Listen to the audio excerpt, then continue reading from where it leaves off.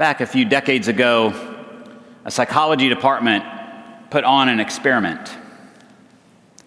They gathered college students who had signed up for this particular experiment, and they assigned them to two groups. One group were the inmates. The other group were the guards. And they just sort of let things play out. They didn't necessarily give them a lot of direction about how they were supposed to act or what they were supposed to do, in a sense. But, inmates can only go certain places, guards go certain places, and of course, guards were in charge. Very quickly, within a matter of not even 2 or 3 days of being in this experiment, things devolved very quickly.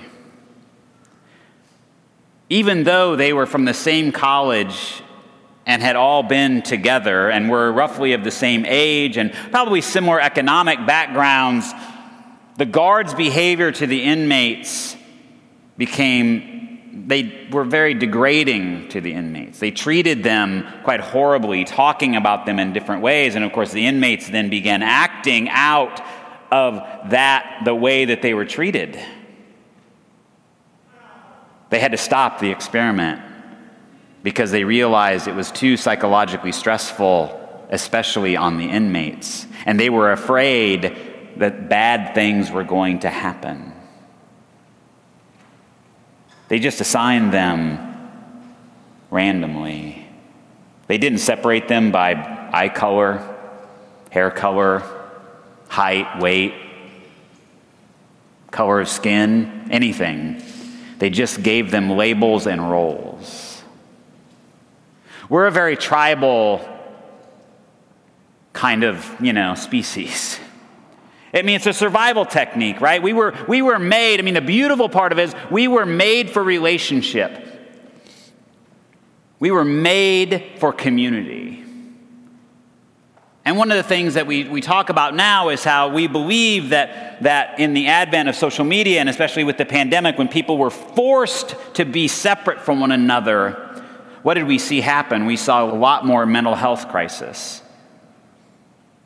The amount of drug overdoses nationwide went up, I believe, 40% in 2020. Now, just think about that. We didn't have the pandemic really happening in the United States until March, so just kick off the first third of the year, but it doubled in 2020. It went up 16% more in 2021. Drug overdoses. We see that as a key indicator of mental health problem. People are disconnected from community, and so they need something to take care of themselves. We're a very tribal people. We were made for relationship. But oftentimes we take that tribalness and we turn it into inmates and guards. We make this group of people bad and my group of people good. This hasn't happened in America recently at all, has it? We can cast aspersion on every side of whatever aisle you want to, whatever line you want to draw. In the realm of politics, we call it identity politics. If I can get you to identify with me and my cause, and I can get you then to denigrate that other person and their cause, boy, I've got something. I'm going to get your money and your time and your voice. If I can get you to identify with me. Doesn't matter what my ideology is necessarily. We're very tribal. In this scripture reading, we hear about what's going on theologically, in a sense, with the tribe of these new followers of the way. Peter being, in a sense, the primary, one of the main leaders of this new community called the Way, the ones who had followed Jesus and who believed they'd received the Holy Spirit and were sharing that message with people. But there was already conflict within the community because almost all of those first believers were Jewish men and women. And of course, you biblical scholars know what marked you as a Jewish man was that you, at a very young age, were circumcised. So that's why they say those of the circumcision party, in a sense. Because that's what they were called. There was the circumcision party and the uncircumcision party later. People who wanted new believers, new male believers to be circumcised if they were going to follow Jesus in the way, and those who did not. So they were already having this debate. The tribes were already beginning to line up. I mean, a new tribe had already started, right? The people of the way. And so Peter's in Joppa, and now Joppa, who knows anything about Joppa? Nobody? Good. All right. So Joppa is the seaport for Jerusalem, still is to this day. It's now, we would consider it a suburb of Tel Aviv now. Tel Aviv is like it's like the business city of Israel, really, and that's how we think of it. But, so it's the port for Jerusalem. And so just think about any port city you've ever been to. What have you ever noticed about port cities that are different from other cities? Diversity, right? They're very cosmopolitan. Lots of people coming from different places because you're trading. Your goods are coming in, things are going out, all this sort of thing. So you have all these different people from all these different places. So Peter's in Joppa, where there's all these different people are there. So it's not just Jewish folks. There's all these different people there. Tabitha is probably the most famous believer that comes out of Joppa in the Bible. Peter raises her from the dead. It's a really awesome story, and she becomes a real leader in that Christian community that's in Joppa. But he's there, and he has this vision. This thing comes down like a sheet, almost like a tablecloth, I would say, by the four corners. So we probably think that's the four directions. Or it could be the four elements, and there are all kinds of things that could mean. But it's basically saying everything is here. He comes down and he sees all of the animals and all of the things that could be eaten, including ones that what Jewish people would have considered unclean. Because if you remember, and to this day, there are still dietary restrictions for faithful Jewish people. You can eat certain things, and you can't eat certain things, and they're supposed to be slaughtered in a certain way and handled in a certain way, and aren't supposed to touch this or touch that. I mean, in many faithful Jewish households, they still have two kitchens. And so this is a big deal because, why? Not because they're just saying, we're better than you, we're this tribe, or whatever. I mean, this is what had come through in the Old Testament about how they separated themselves. This is how you show faithfulness, is by honoring and following these guidelines. These are the rules, people. This is how you show you're my covenant people. This is really part of their identity.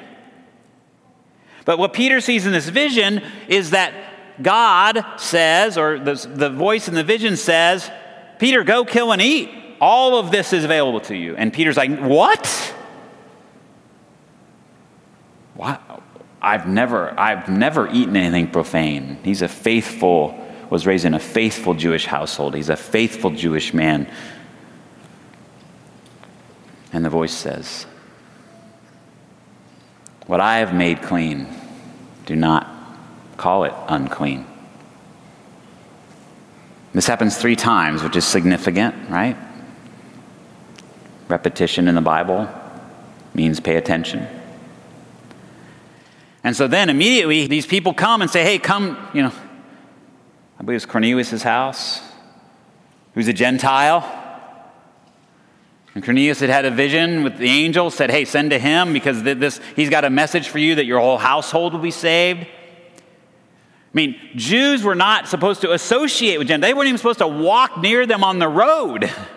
Just to be in their presence was to somehow be tainted and to become unclean. It was there are a lot of rules and prescriptives here. And so Peter, fresh off of this vision, is like, okay. And then Peter sees that the Holy Spirit is at work. That's the big one here. Is that The Spirit is moving and working, and Peter sees it happen among these people, and he says, that's exactly what happened to us. What is keeping them from being with us and following Jesus? I mean, this doesn't sound like a big deal to us, right? Like, because if you've grown up in the church, like we've heard this sort of story.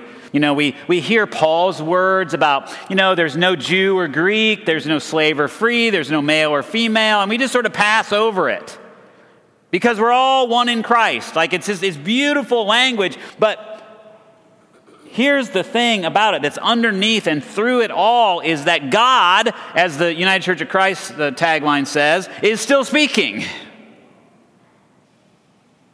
God didn't stop speaking whenever we decided that the Bible was done being filled up with words. That's why in the Presbyterian Church we have confessions. We believe God is still speaking, and those confessions are trying to be faithful expositions of the faith for our time. What is God speaking about now? So when we had apartheid in South Africa, the confession of Belhar came out of that. When the Nazis were doing all their nasty stuff over in Germany, we had a confession that came out of that from the Lutheran Church that we adopted. God is still speaking. God is still talking to us. God is still moving. And I know that human beings in our tribalness hate change. We do not like it when things move around. But in the generation that I've been here as your pastor, think about the change that we have initiated with God's help. Just in this congregation, you're sitting in it as part of one of it. And there were many of us who wondered, well, what is this going to feel like? What's it going to look like? What's it going to be like? Is it going to be helpful? And now we would say, my gosh, why didn't we do this earlier? It took the Spirit moving for us also to move. And I believe in our time, the Spirit is speaking to us. The Spirit is speaking to us about who's in and who's out. Because I don't think that the Christian gospel is about drawing lines about who's in and who's out. I think it's about expanding circles. Where is God leading us now? Who is God inviting now? That's changing our convention, changing our thinking, changing our traditions, that's shifting us. And we don't do this just willy-nilly. We don't do it just because it's the latest trend or this or that. I mean, we study the written word of God. We listen for the Holy Spirit. We listen to each other because we were made for community. We have these conversations. And then we interact with people who are different than us. We hear their stories and we hear what God might be doing with them, and we hear what is life-giving for them that may have seemed very foreign to us, and we go, wow, maybe the Spirit is speaking. One of the hot topics of debate amongst a lot of us that are of a certain age is the word they. I don't know if you have trouble looking at someone and saying they. Raise your hand. Yeah. If you're under a certain age, that's not a problem. You just flip the switch. It's an interesting thing. Conventions are being challenged and changed. I was very challenged the other day when I was having a podcast conversation with a new friend of mine, and she said, why shouldn't children be able to choose their name? And I thought, I'd never thought of that before. Now, I don't know whether the Holy Spirit is moving in that direction or not, but for us to be open to expanding circles does not mean we just go with whatever trend there is. But we look at, how does God want us to love people in this time and this place? And so here amongst our community, we have been ones where we have been very open-handed. We've been very welcoming. We've really said, if you are on a journey of faith, we welcome you here. Come and hear the Word of God. Come hear about Jesus. Come hear about this one who loved us so much that he gave his life for us. Come hear about how following him might just change your life, might show you a new way of living, a new way of hoping, a new way of being. Come and find a place among us. And together, let's discover where the Holy Spirit is speaking now. I've always said to you that the path of faith is not an easy one. It's made by us walking it, and we're following the one who is ahead of us. And so perhaps maybe you are feeling a little like Peter, a little out of sorts, or maybe you feel like the circumcision party. You're feeling a little bit like, what is going on here? It's good to ask the question. Because God is still talking, the Holy Spirit is still moving, and we are being invited to expand the circles of faith. Because God has already done it. Amen.